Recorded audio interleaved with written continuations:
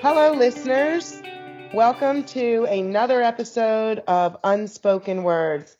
I'm here today with Alex Collins. She's also a former patient and a communicant counselor and a future PsyD, doctor of psychology. Hi, Alex. Hi, Dr. E. It's good to be back. Great. I love doing this with you. It's holiday time and it's supposed to be such a fun, joyous time.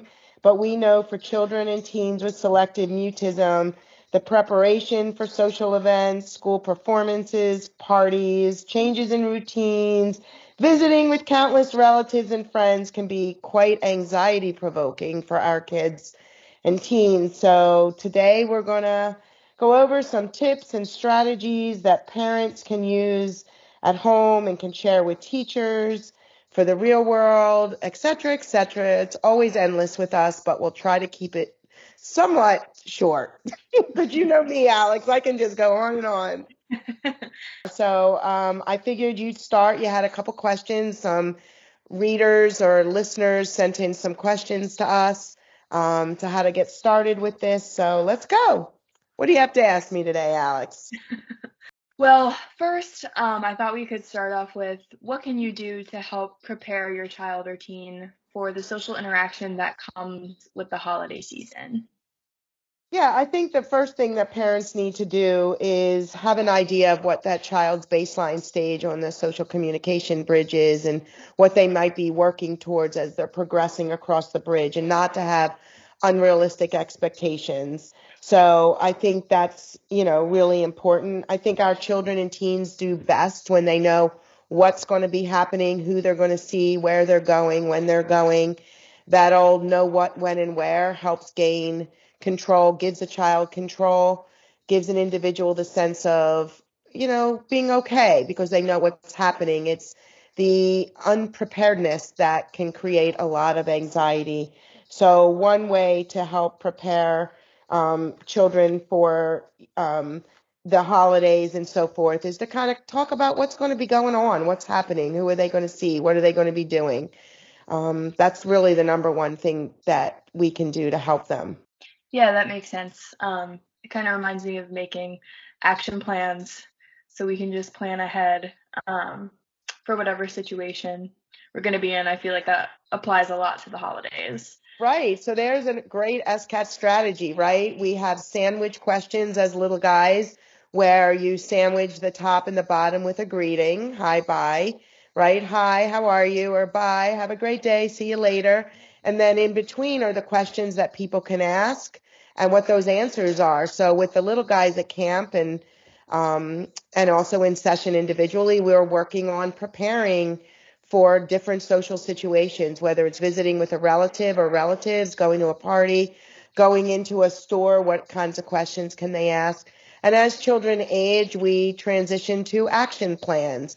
Who's going to be there? What can they ask? What's your answer? What can you ask? And of course, respecting the stage on the bridge. And what does that mean? It means that if you have a child that is a mute child that's not yet engaging, we're going to be focused on engaging strategies, and we can talk more about that in a little bit. But I think it's really important to really kind of be fun and upbeat, not worried and scared. A lot of parents will voice, I'm really nervous about the holidays. I'm really nervous about when we go to our aunts and uncles' houses and things like that. So it's really about being upbeat and positive with your child, seeing things in a positive way. But for the individuals that we might see over the holidays, it's really good to educate them. And we do that through the About My Child worksheet and really giving them a heads up of how to engage and interact with your child, with the child and so forth. Yeah, definitely. Our next question about the holidays was how should parents communicate effectively with their relatives about their child or teen with SM? So I think you kind of just introduced that topic a little bit. Yeah, I think that About My Child worksheet is wonderful. It kind of tells others how to engage, whether it's focusing on others first, like siblings first, focus on the family in general instead of going right up and, trying to get the child to quote unquote talk. Um, how do you ask questions? I mean, one thing we tell families is make sure when you're visiting people and you're going out and about or people are coming over, that you have what we call a bag of props, things your child can have, or to a focus. The older the child, they're not going to have like a bag of toys or something, but they may have recently gone on a trip or a field trip, and maybe the relative has some warning of things they can ask the child, like common questions. But for the younger child, having a bag of things that a relative can focus on, and asking choice or direct questions regarding that object or toy, or if they're, and also avoiding direct eye contact, not staring the child down, but focusing on the task that they're doing or the toy that they're looking at, or if they're baking cookies, looking at that. Giving time for the child to respond. Even for our verbal children, just that kind of 5 to 10 second wait time, avoiding eye contact and not asking, questions right away after that. Just give some time. If you forget and ask an open-ended, thought-provoking question and the child doesn't respond, sometimes it's just re-asking it as a choice, with the right answer second, so they hear that. Also, at the same time, parents are educated, hopefully, on how to bring their child into these social communication challenges, like visiting with relatives, so that if an aunt or an uncle or a family friend asks an open-ended, thought-provoking question and the child's not able to answer, we train parents on how do you bring your child into that encounter, whether it's re-asking as a choice, leaning in with a tell me approach, or just re-asking as a choice and the child can naturally answer. We always opt for verbal first. We never promote nonverbal. So respecting and knowing the baseline stage is important, but parents just asking choices to bring them in is a great way to kind of help the child into the social communication opportunity without, forcing them to speak whole sentences and open-ended, thought-provoking responses. Yeah, I especially like the advice about focusing on other people in the room or other things in the room first. I definitely remember as a kid being in those big family environments during the holidays and being very overwhelmed. So I definitely found it helpful to focus on other people first. For sure, and to try to get places early, like instead of being the last one to arrive to a party or a function, be the first one to arrive. Also, instead of being in the hubbub of the group, that concept, comfort precedes communication, progress doesn't happen in a group. Some really great things are hang out a little in the kitchen or away from the full group, in the section of the room instead of in the midst of everybody. It's really hard. And if you have a young child, I mean, looking up at all these big people with gifts and things can be very, very overwhelming and loud and large. And as we know, we have very sensitive kids, very sensitive individuals that we work with. So louder, larger, lots of people environments can really shut our kids down. So we want to be very cognizant of that. And again, going back to educating others on how to question and when to question, and not to push. I think that's really important. And I would say that it's really important that parents allow their kids to warm up in a setting. I mean, a lot of parents will seem to have an agenda that right away, I want my child to talk and greet and do the hi, bye, yes, no, and thanks type big 5 words. And I'm like, hey, just get there. Let your child acclimate. Notice their body language. Do they look comfortable? Do they seem okay? Don't just push them into communication right away. Let them just be. I mean, I do encourage frontline handing and taking. So gently, for a child, like encouraging handing and taking, giving a gift, taking a gift, giving cookies, taking cookies, whatever it might be, handing their coat over to somebody else or taking a coat if they're at your house. That kind of engaging of handing and taking is a great way to stimulate social communication without even having an expectation for speech. And again, we do things like the hi bye game, like young children, the hi bye copy game. Someone says hi, you can just, start with the waving if that's where they need to start. But a lot of our children can progress into, copy back. Someone says hi, you say hi, or try to see how many people you can say hi first to. I mean, all of these different types of strategies are personalized to the child or the individual. It's not about what one works for one will work for another. And every strategy we have can be adapted to where they are on the bridge.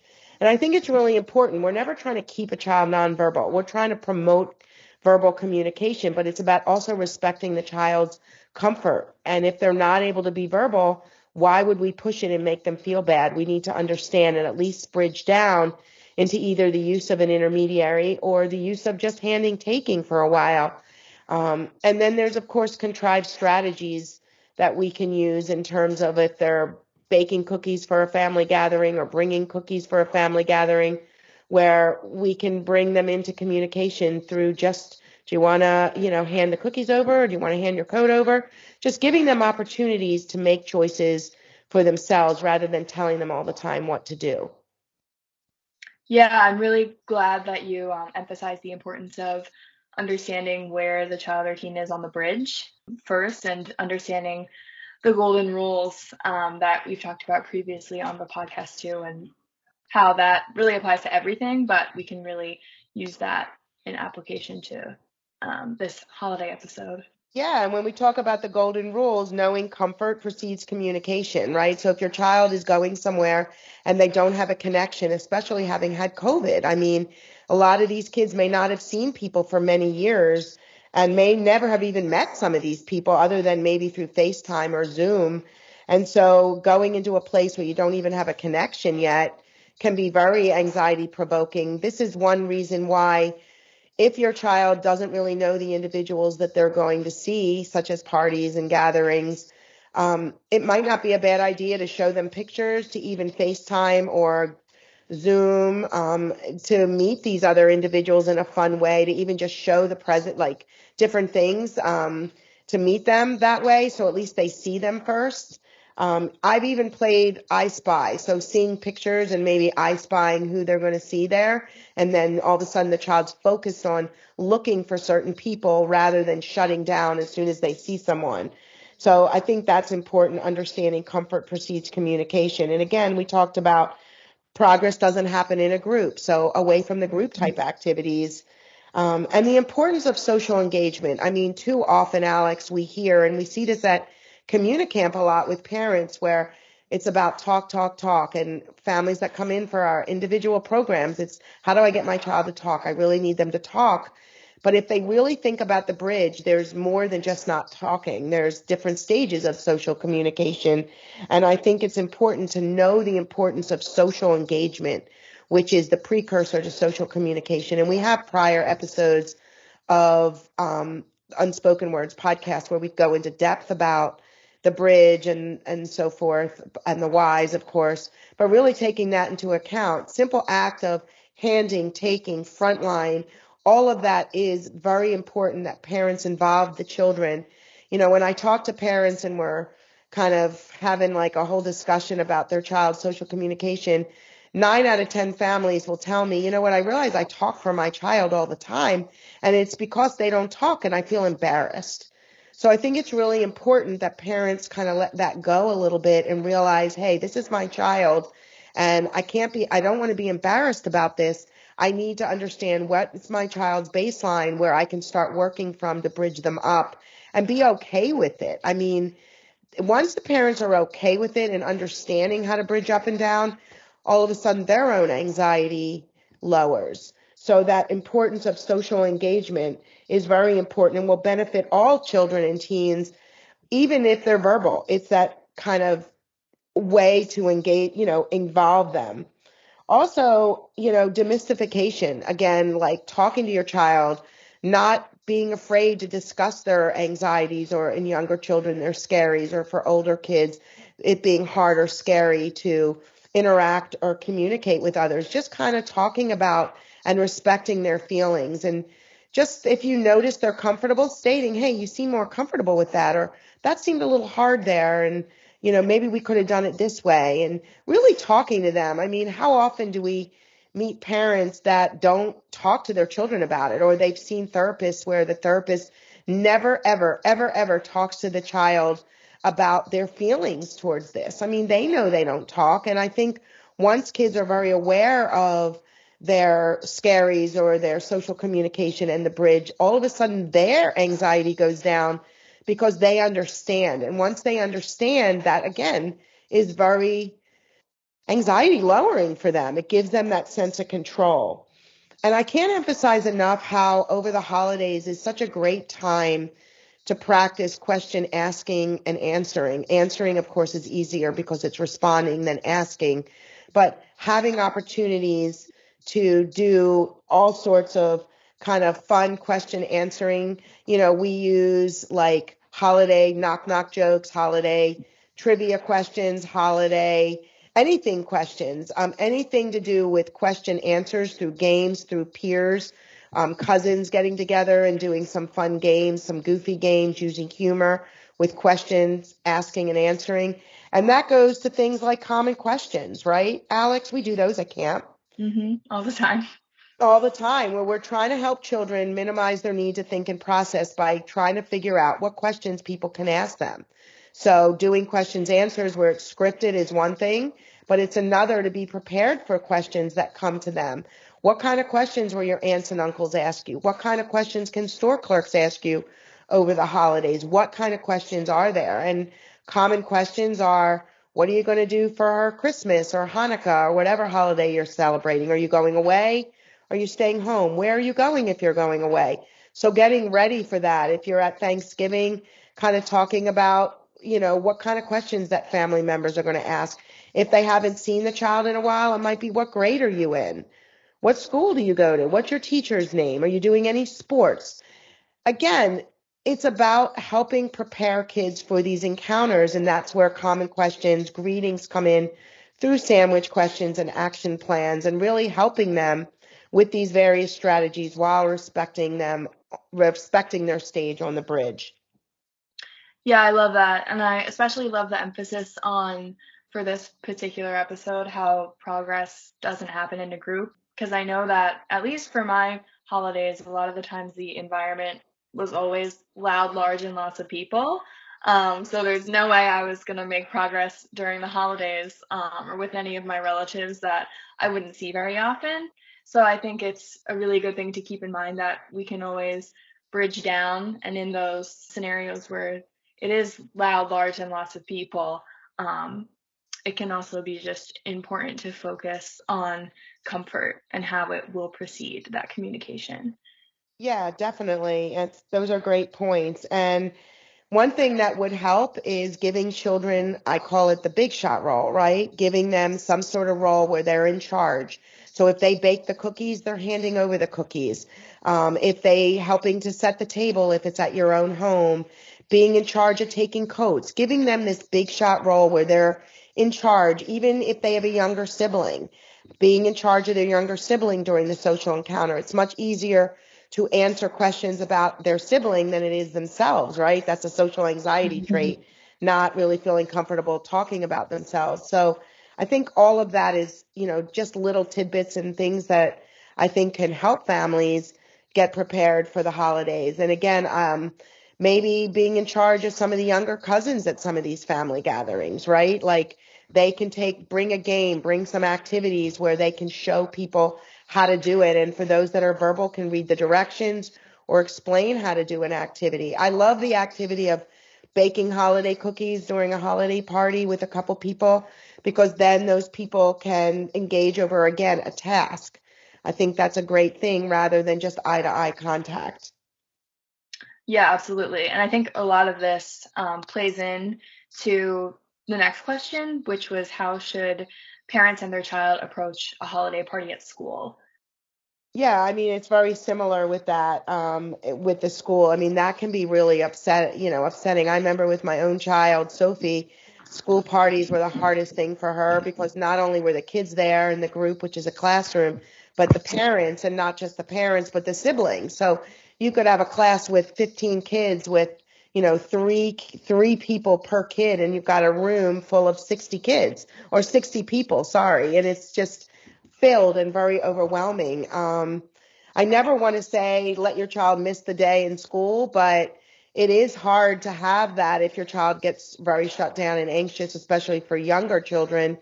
Again, it's allowing your child to be with you more in that situation.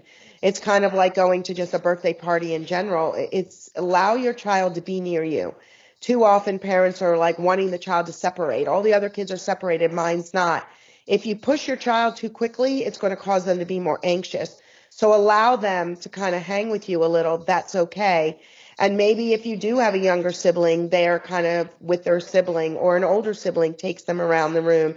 It's allowing them to feel comfortable and sit on your lap if that's what gets them through that situation. That's not where you want to push strategies in the middle of a group of 60 people in a small room. That's when you're okay to be there and just acclimate. And of course, if someone asks a question, knowing how to bring them into that encounter and letting them have a buddy, like sitting with a buddy, being paired with a buddy.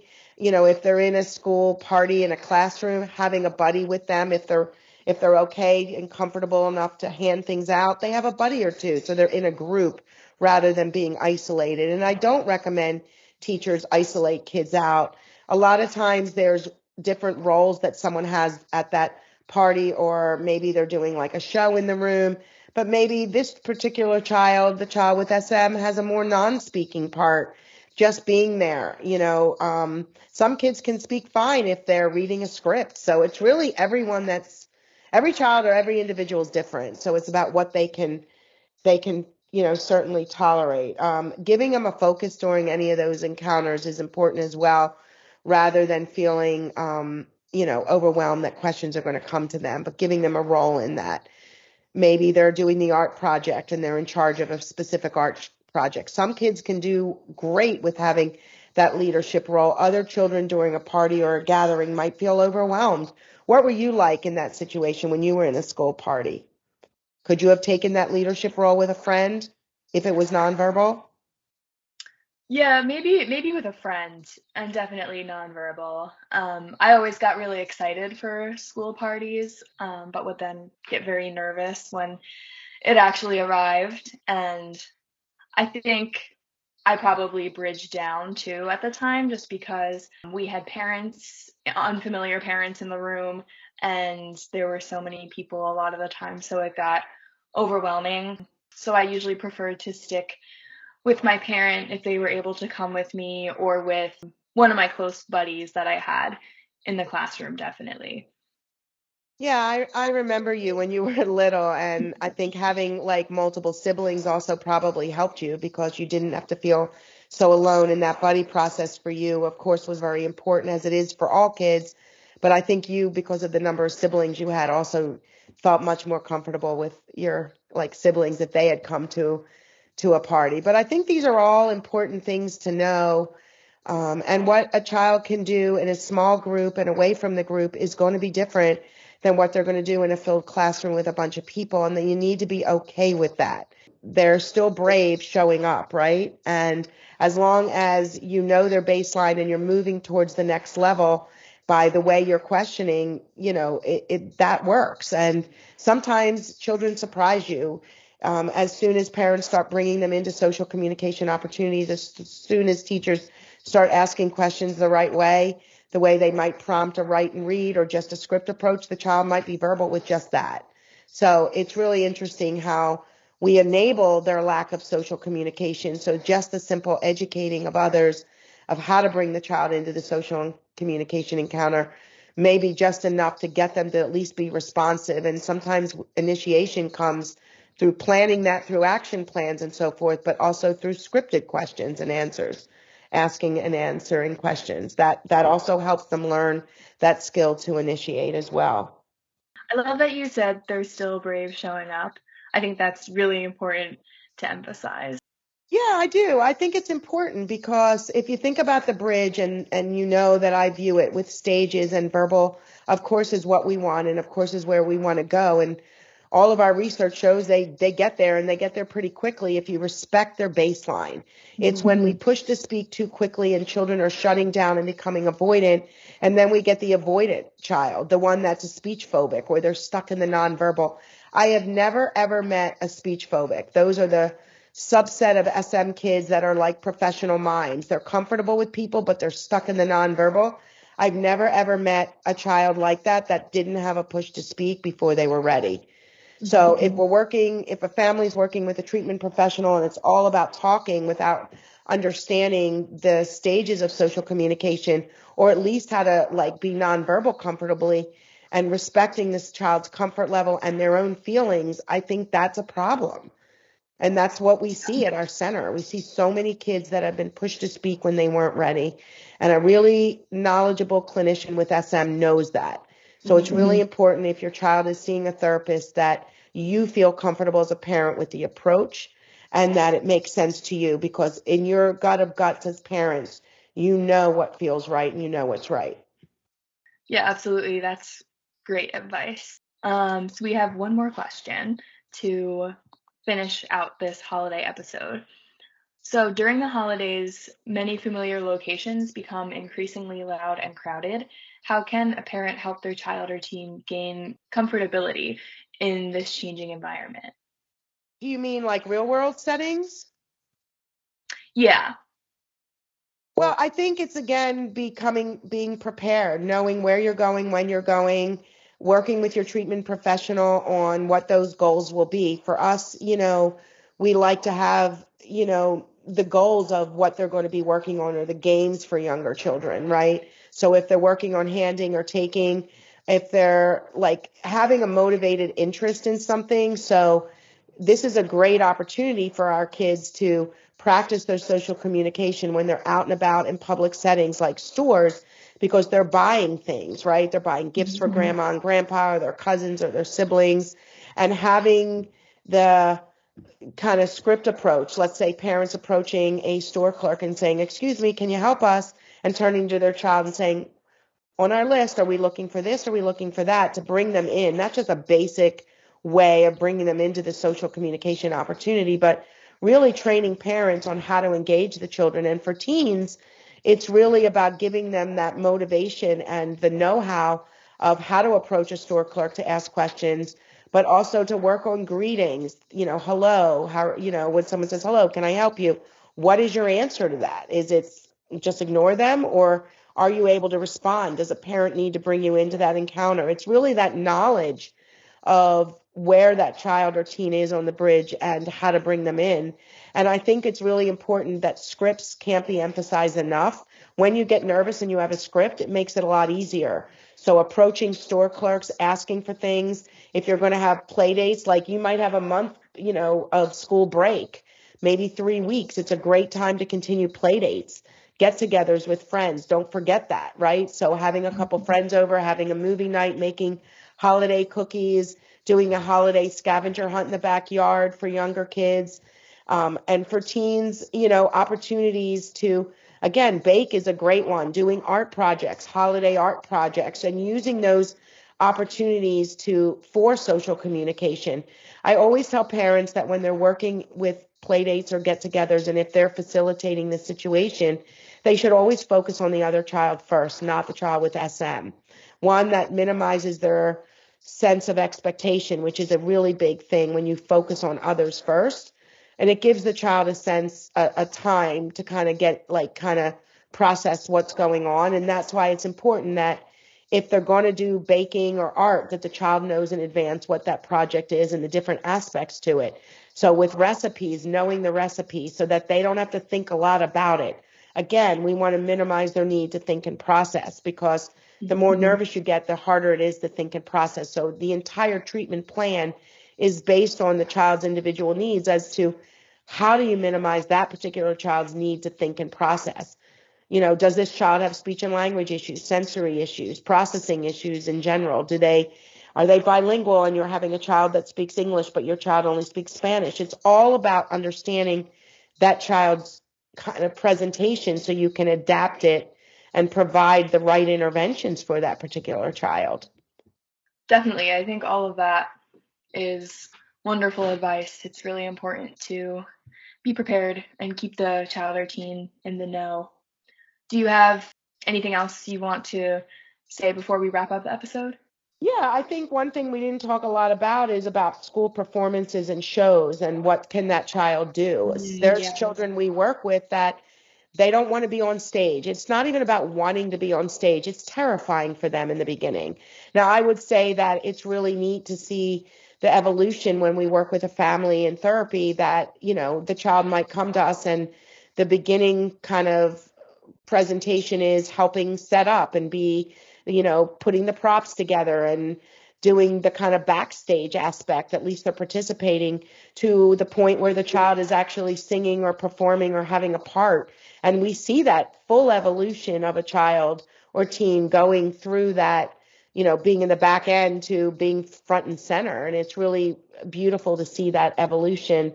But I think it's really important that we involve the child in that. Now, when they're 3 and 4, we kind of know, right? But as a child gets older, we do need to respect their comfort and what they're comfortable, like what they're able to do.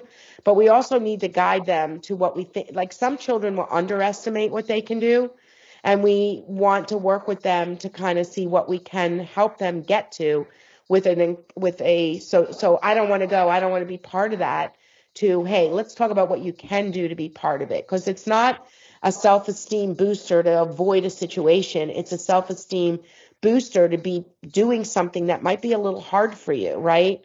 Being able to do something that's not comfortable for you, but yet doing it in a way that you can accomplish. So not necessarily being the singer in the show, but maybe holding a prop is a first step. Holding a sign up, being with a buddy, reading a part with a buddy rather than having a solo part. Again, I'm mentioning lots of different things because what works for one won't work for another.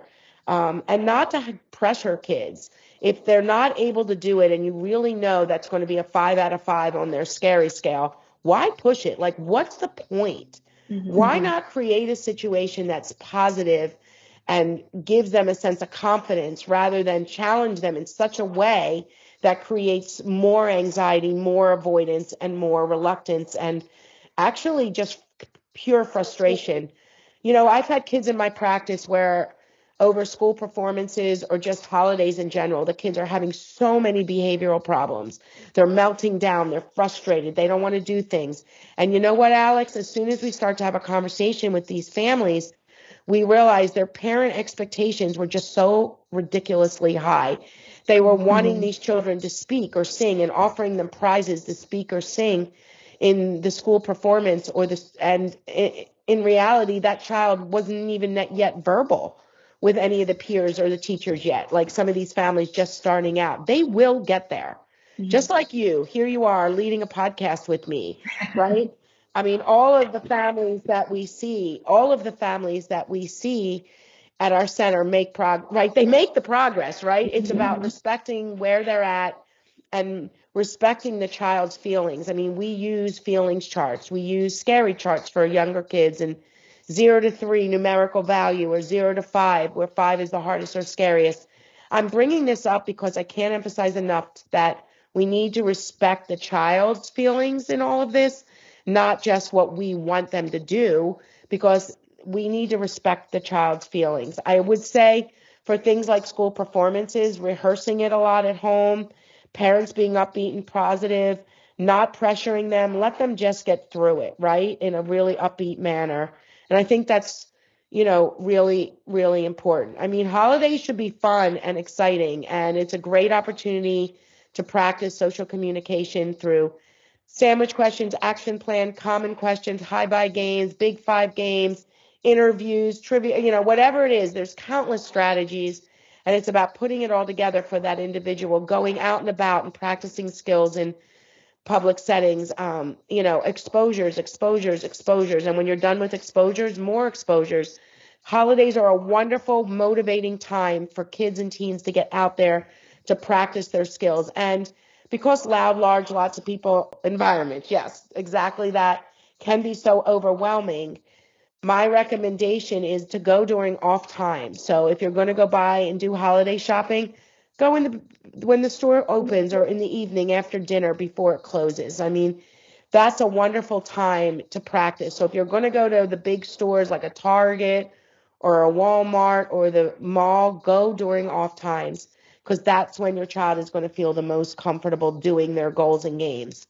Yeah, that's all really great advice. And I remember my parents and my kindergarten teacher were ecstatic when I even stood up with the group and rang my little jingle bell at our holiday performance when I was 5 years old. So success really is relative, and I definitely agree with all of that holiday advice.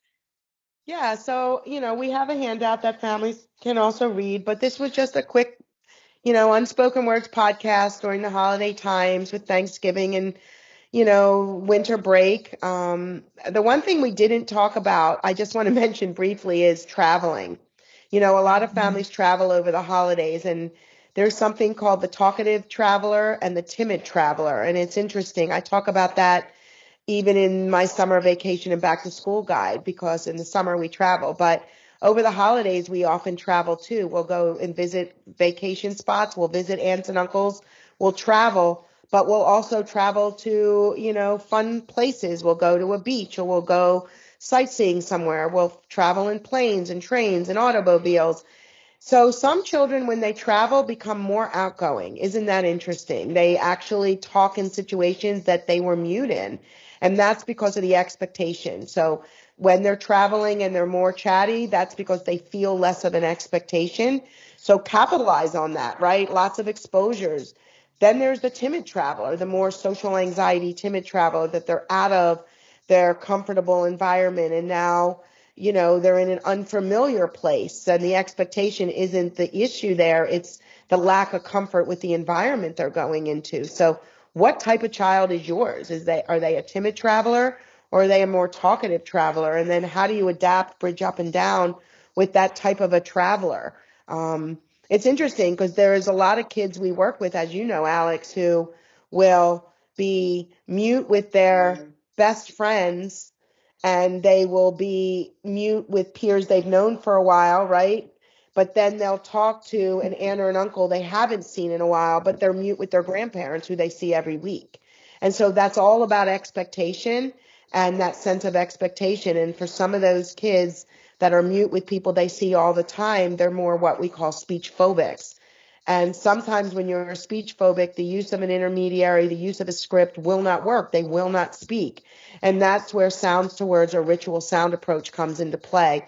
And I can't emphasize enough, that's not an isolated treatment of SM. That is part of the whole picture, that sometimes we need to use sounds to words to progress into a responsive speech. And from there, they can progress into verbalization. But that kind of entering speech through the back door for our speech phobics is a very viable strategy that works. That's that transitional strategy of stage 2 of going from nonverbal to verbal. So if the child is really stuck and unable to speak with specific individuals, with those specific individuals, we develop a ritual sound approach or sounds to words approach just to bridge them into speech. It's not something we do forever.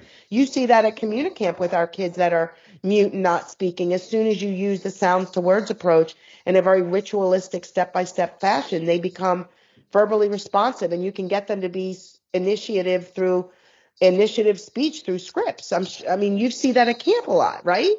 Yeah, yep, all the time.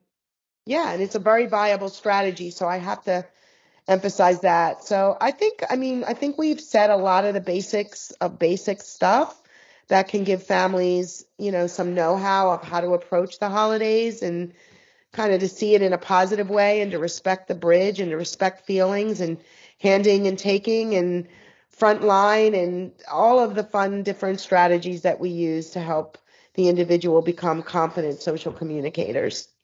Yeah, I'm glad we focused on a lot of the positive elements too, because I think so much of it can be intimidating and scary for the parents and the kids. So it's nice to talk about those positive elements too. Yeah, no, for sure. Well, thank you very much for doing this with me. I'll see you soon. Of course, my pleasure. Bye. Bye. Thank you so much for this incredible opportunity to share my knowledge. For more information, please go to selectivemutismcenter.org. If you have questions on anything covered in this podcast episode, we want to answer them. Please head to selectivemutismcenter.org/ask DRE. And we'll do our very best to answer them in upcoming podcast episodes, Smart Center newsletters, and on social media. Thank you.